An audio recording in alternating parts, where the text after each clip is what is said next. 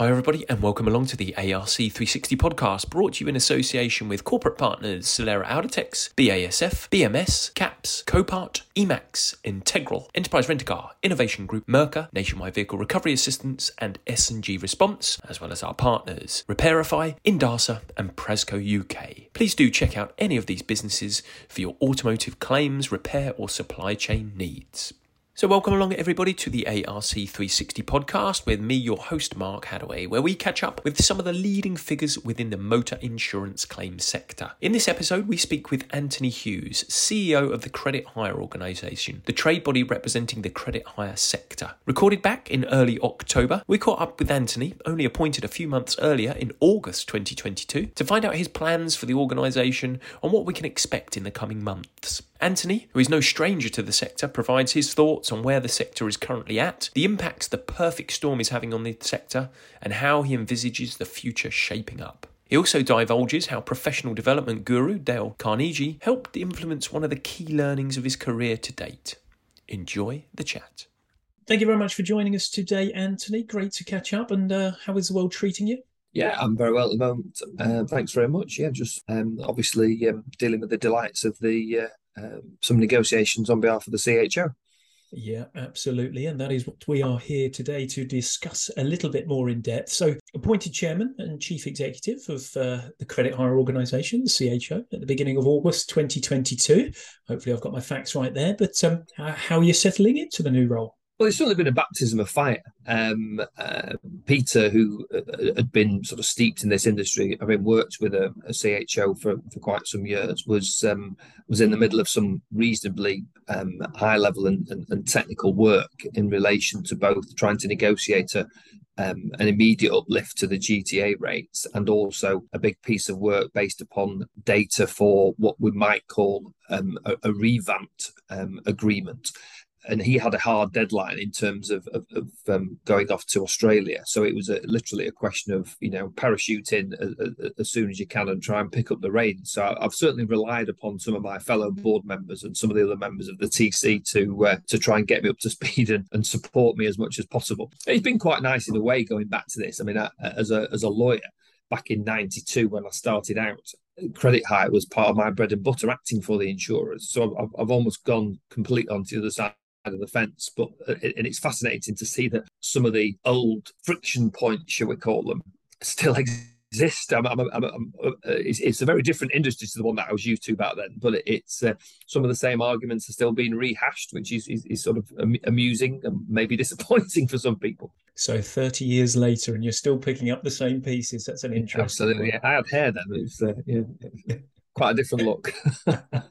And I mean, in terms of kind of, I suppose, applying a little bit of context to that, and we kind of will move on to that a little bit, shortly. But we obviously had 2017, I think it was, the investigation into sort of the personal injury claims. Credit Hire was part of that. Earlier this year, it was kind of announced part two that the government wasn't going to take any direct action within the credit hire industry, yet plenty had been going on behind the scenes, and the advice was to kind of continue with that good work. Is that sort of a fair summary, a real layman's terms way of putting it? Yeah, I mean, I think it is, and I think it's possibly fair to say that there might have been a bit of, I don't know, reform fatigue.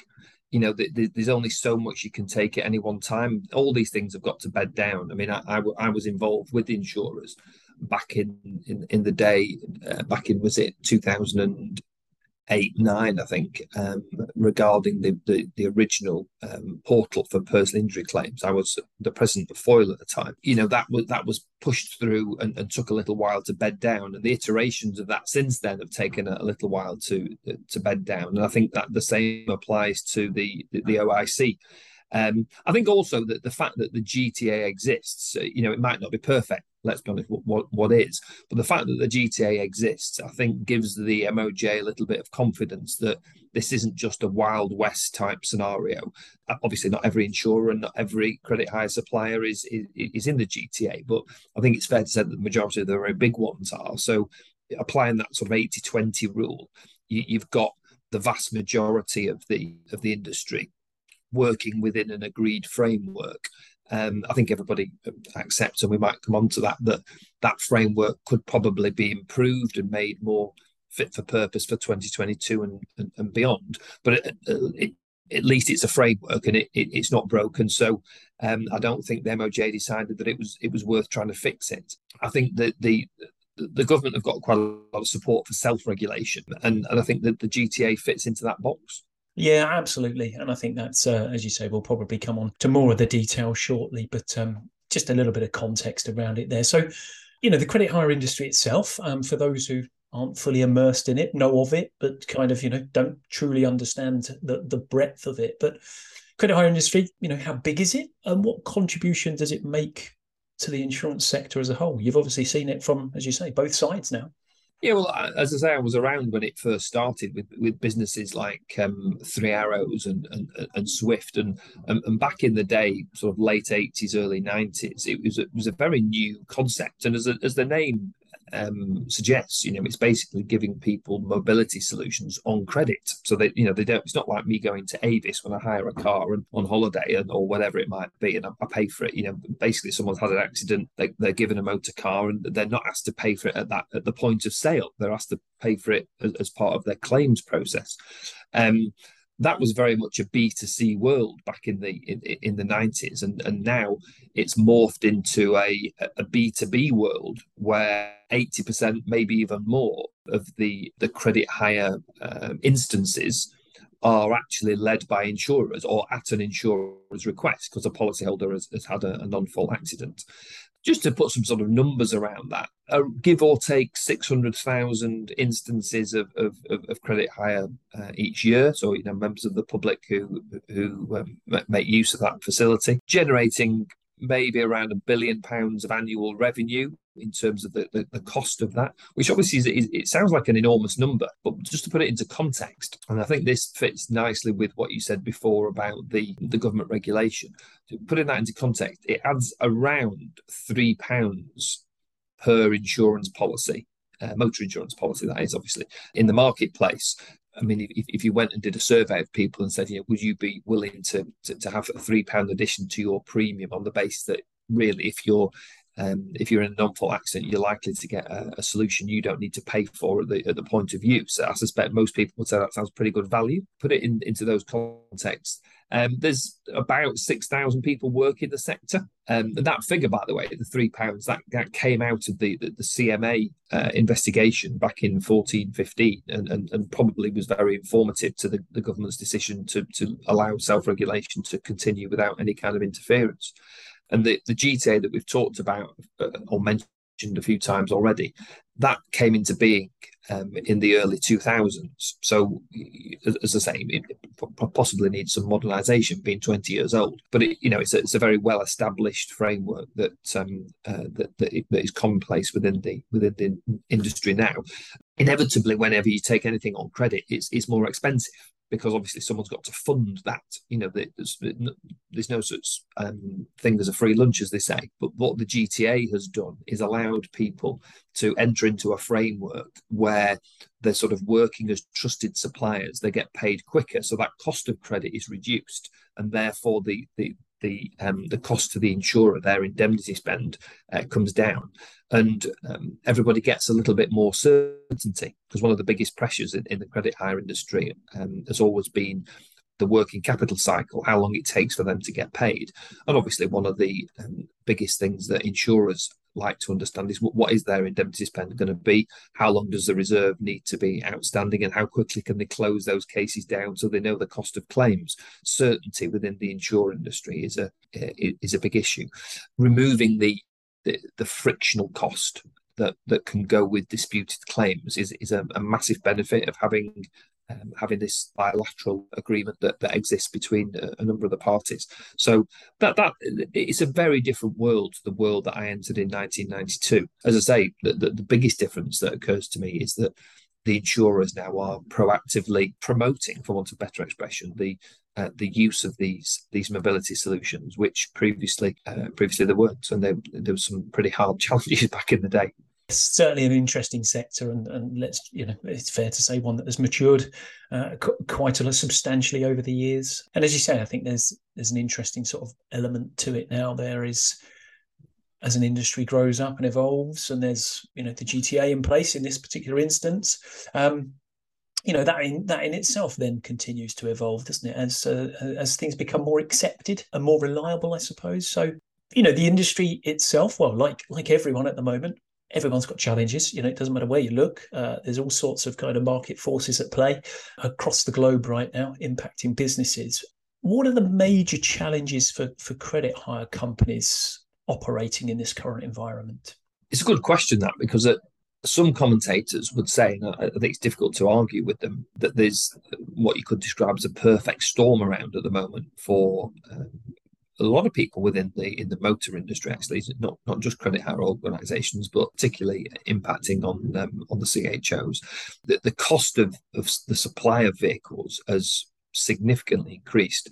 Previously, manufacturers would offer significant fleet discounts, and those have all but disappeared. I think there's quite a restricted supply at the moment from manufacturers, who obviously are enjoying a bit of a boon in terms of the supply and demand position. But there's huge delays in terms of repair periods because of the lack of availability of parts, which is stretching out the hire periods, which you might think, oh, that's great, because that means that each hire is more valuable. But once you get beyond a certain point, actually, that becomes a problem for everybody. It's costing the insurers more money, but also it means that you've got a backlog, because you can't control when the accidents happen. So you've always got a queue of people waiting for these vehicles, and the utilization is going off the scale. But you're not giving the consumer what they really need. As a result, it then becomes, I referred to it before as this perfect storm. You get into this sort of downward spiral. So a lot of people are finding it really quite difficult, and a lot depends on the business models people have adopted, but people's expectations, I think consumers' expectations in terms of wanting nearly new vehicles as their replacement and that kind of thing, you just can't meet those demands when the supply has become so restricted and people just haven't got access to those kind of vehicles. The majority of the German brands now have all but halted supply into the rental market. They were significant players previously. There's a danger that the East Asian manufacturers may follow suit. So that just gives you an impression of the challenges that are out there. And the consumers seeing the same challenges with their attempts to buy vehicles. I mean, the second-hand market is off the scale at the moment. So it's not just impacting on us. There's some theory around it that there'll be very few new vehicles appearing in the sector until maybe 2023. Who knows how long it'll take to get back to the norm. I mean, I'm concerned that manufacturers will shift production models reflect known demands rather than the mass market, and the mass market is a big important point for all kinds of hire companies. They may want some prestige vehicles, but in the main they want the routine vehicles that people will hire, whether it's from a CHO or whether it's from the basic hire. And if the supply of those vehicles is restricted, then again the price is going to go up. The waiting time to acquire vehicles is very much extended at the moment, in the region of 6 to 8 months, and it can be as much as 12 months for commercial vehicles. So this is a dynamic that's impacting across the entire sector. It's not just one part. It's very, very significant. And then you've got the leasing issues. Vehicle leases, short and longer, are rising steadily. And in some instances, it can be 40% more expensive than a few months ago.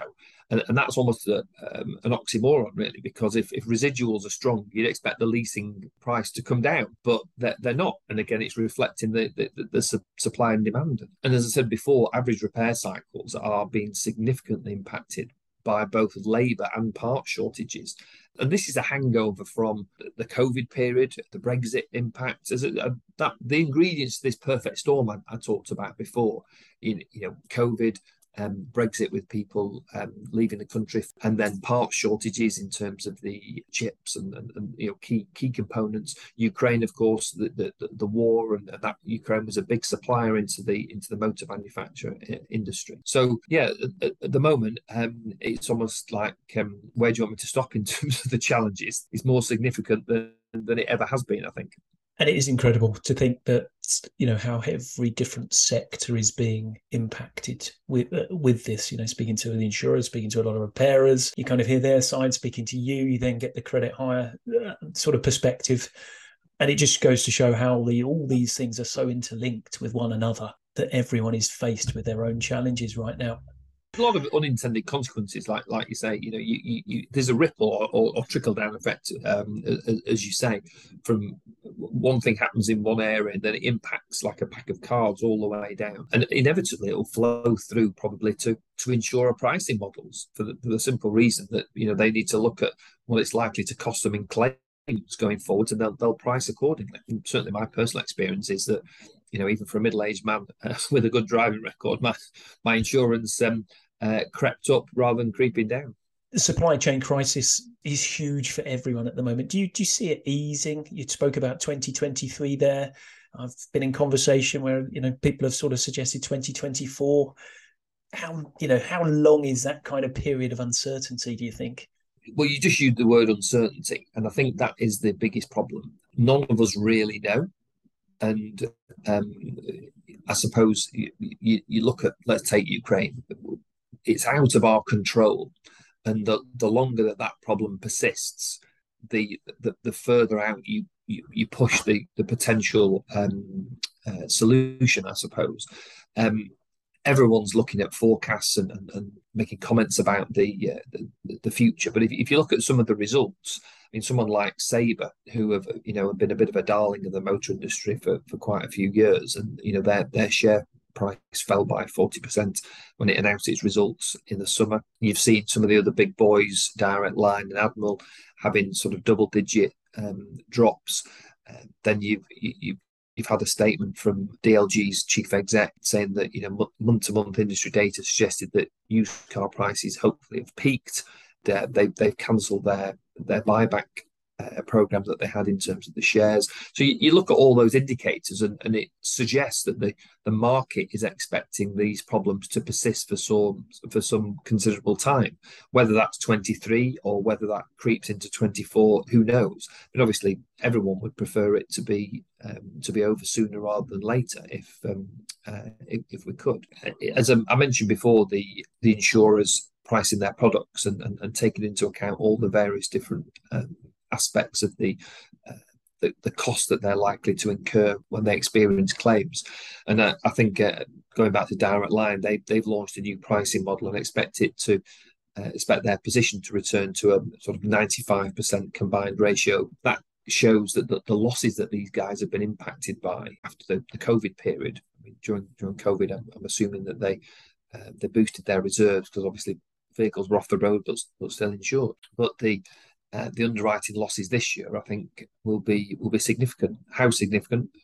We've still got a few months to go, haven't we? It's a worry, I think, for everybody that's involved in this sector. Going back to your word before, uncertainty. That's the biggest challenge. We're all making our best guess. That's all that we can do at the moment. Claims inflation, for various reasons that I've mentioned, has been significant, and I don't think there'll be any respite because of the macro, what we might call headwinds, the war in Ukraine, the lack of stability in global trade, inflation, all those different things. I mean, the Bank of England are predicting, I think it's 13% maybe for inflation this year. So you put all those into the mix, and we're in a very different position than we were back in 2018, 2019, when everything felt nice and stable. And then we all got sort of knocked off kilter by the COVID pandemic, and just as we thought we were getting out the other side of that, we then get T-boned by the likes of the Ukraine war. So I think it's going to take a little while for us to get back on an even keel. It's safe to say I don't think anyone's got the answer right now. So we will continue to sort of monitor, measure, work our way through it. I'm sure, like everyone is at the moment. So coming back to kind of the GTA, or certainly the agreements and developments that are taking place there, what measures would you like to see insurers and credit hire companies take to update the GTA? I think it needs to be relevant to 2022 and beyond. hindsight's a wonderful thing, and we can apply hindsight to the GTA, I think, in terms of a revision of it and say, right, well, okay, we can see that these bits didn't work. What we really could do with is tweaking it here or tweaking it there. It's got to reflect the current market conditions. And I think there's a few different issues. Again, I'm coming at this with a relatively fresh pair of eyes.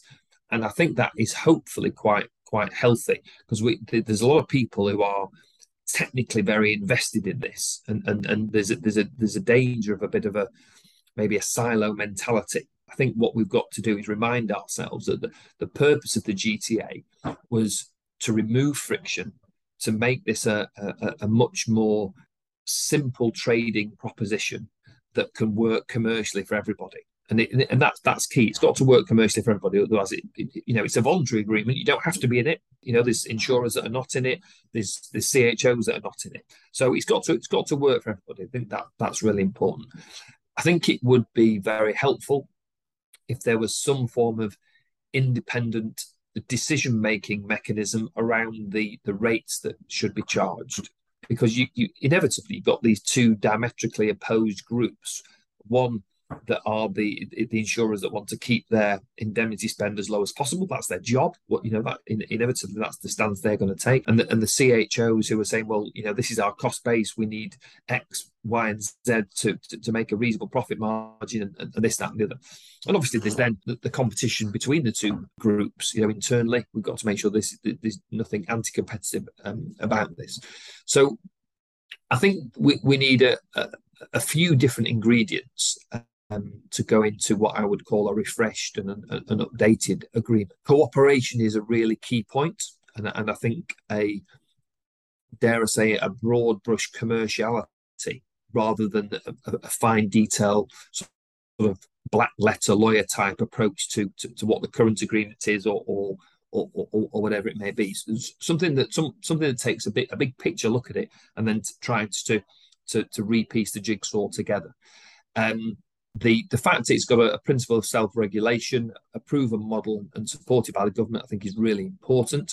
But like all negotiations, there's got to be give and take on both sides. Neither party can come to the table expecting to get everything that they want. And if we can have that mindset that, okay, these are our real primary goals, but we can give or take on a few other things, I think that'll be really important. I think a manageable decision-making framework is important, where ultimately, if there is some kind of logjam, there is an independent arbiter available that can say, right, I've listened to everything that everybody said. You know what? This is the way that we're going to go. At the minute that's absent, for example, there is a position as a chairman of the technical committee of the GTA, and that person doesn't exist at the minute. So you do have this potential for stalemate in that area, which I don't think is healthy. So it would be very good in my mind to see a solution to that. And then we've got some other issues that need focus. Obviously, when the GTA first came in, the idea of an electric car was, maybe a pipe dream. And now I drive one. And so do many other people. They're not part of the GTA at the moment. So, we need to find out. We need a mechanism for slotting new vehicles into this agreement, because at the moment they all sit outside it. So, there is the potential for friction there. We also need what I'd call a data-based, some kind of almost automated review of the costs. For it to be healthy, there should be an annual review, just like an annual pay review. But we need someone who is not on either side, or a body that's not on either side, that can suck in data that is, accurate market data, and say, look, I've looked across the industry, and this is what I think is a fair price for the members of the GTA to adopt for the next 12 months. And that data has got to be of a significant size, and it's also got to be up to date, because we've discussed earlier on today the challenges in the macroeconomic position and how quickly they've changed. So it's got to be very much a timely piece of work and up-to-date data. There's no point basing 2023's prices on 2017 data. That's certainly not how the insurers would work. They'll be looking at last year's claims experience, and they'll be looking at what they expect next year. And I think the GTA ought to have a similar approach. And I think I'd also like to see a healthy and a slick dispute resolution process to avoid bottlenecks, particularly around the consumer journey. At the end of the day, we've got to remember that the purpose of credit hire is to give people who, through no fault of their own, have been involved in a road accident and need to get back on the road. It's as simple as that. So it's about giving the consumer a good service that is fair, reliable, and commercially sensible. There's a lot of moving parts in there, that's for sure. It sounds like you've got your work cut out. Yeah, well, I don't expect it to be a 5-minute job. I'm pleased to say that we've managed to reach a position where we've now recommended to the members an interim rate review. So that's gone to the wider group, as in the entire membership, all the insurers, all the CHOs, and subject to that not being objected to, then that will be implemented, and then the framework that we've put around it, I think, gives us some impetus to move on with the wider piece of work that's ongoing around identifying where we'd like the GTA to go from a structure perspective, but also this sort of data-based annual review. And there's a big piece of work with an independent organisation going on at the minute. So there's a lot of incentive on all the parties to push ahead with that, because it's been going on for quite some time.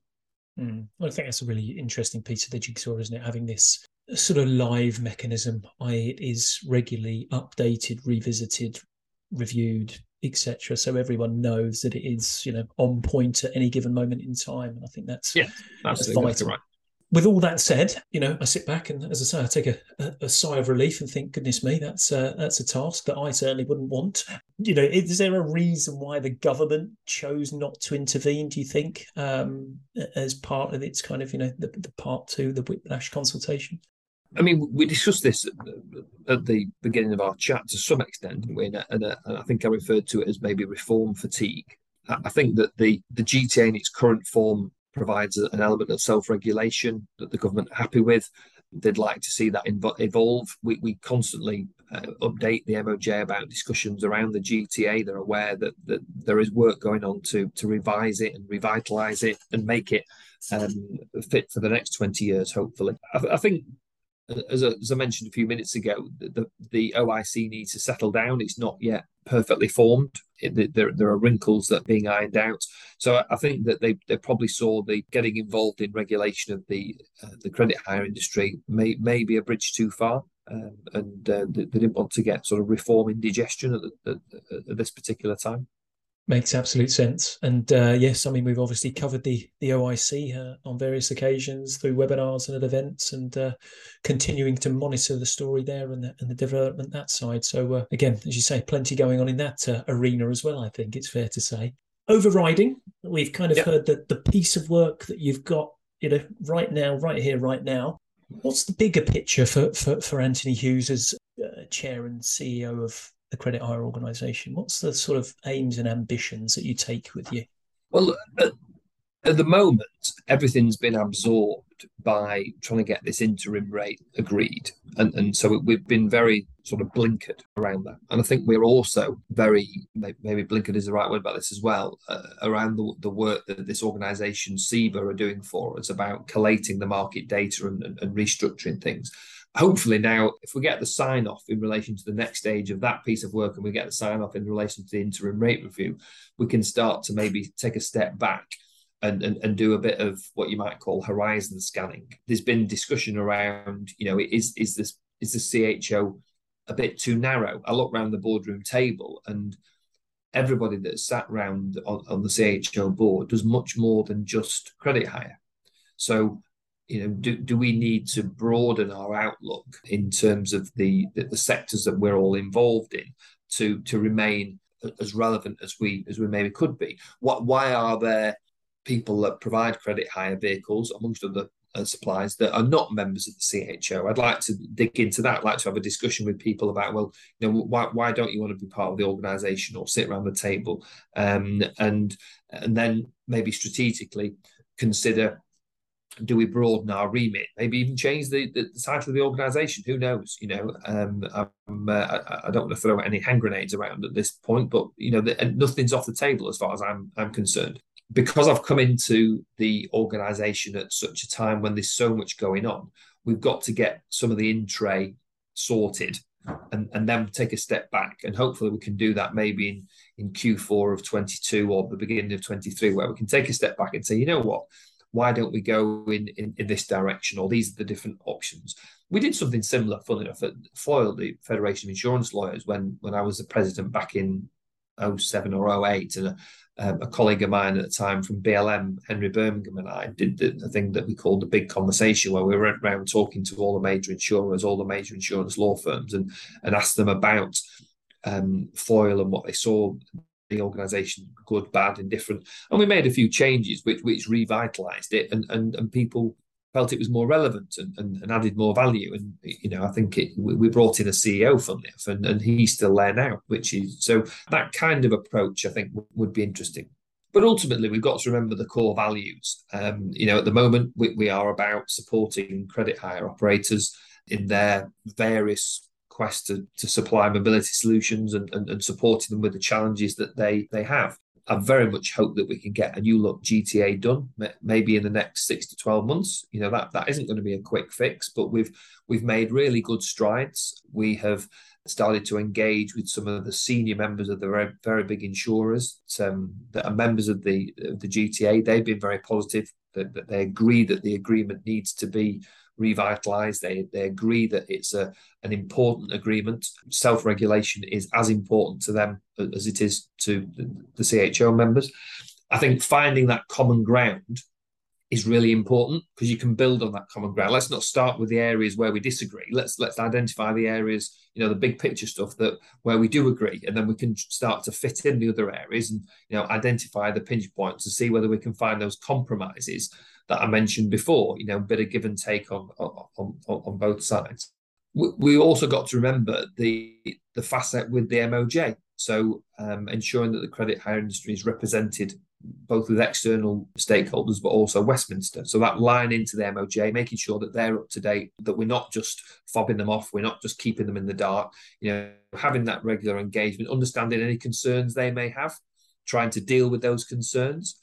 Those are the headline factors in terms of where we go in the short term. I come back to what I said before.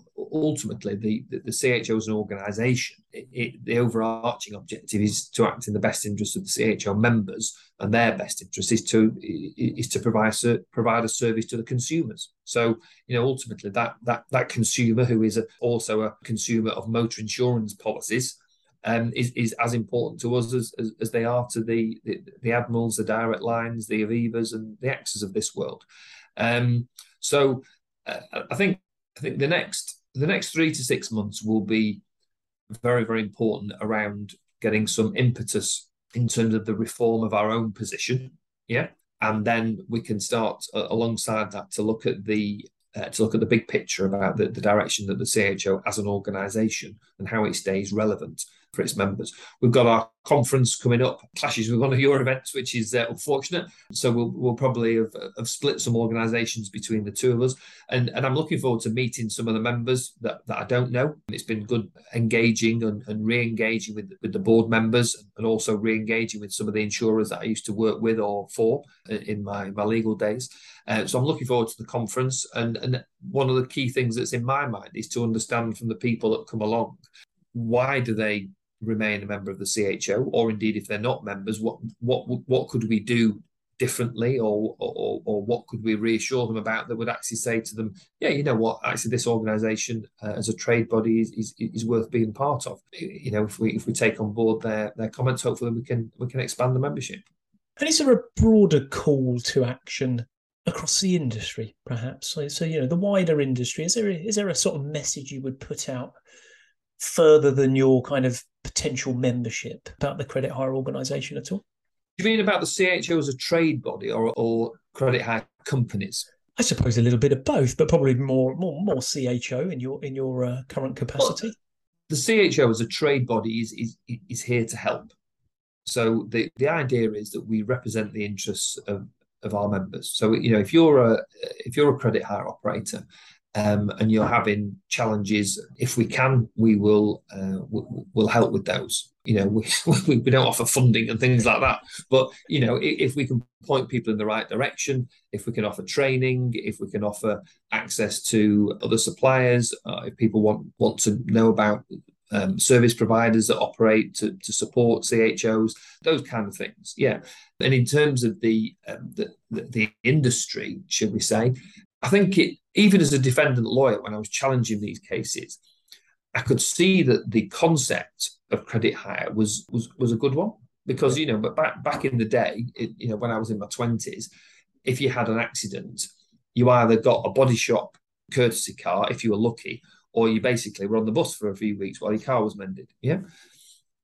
Credit hire provided an alternative to that. Let's be honest, boy, did the insurers fight hard.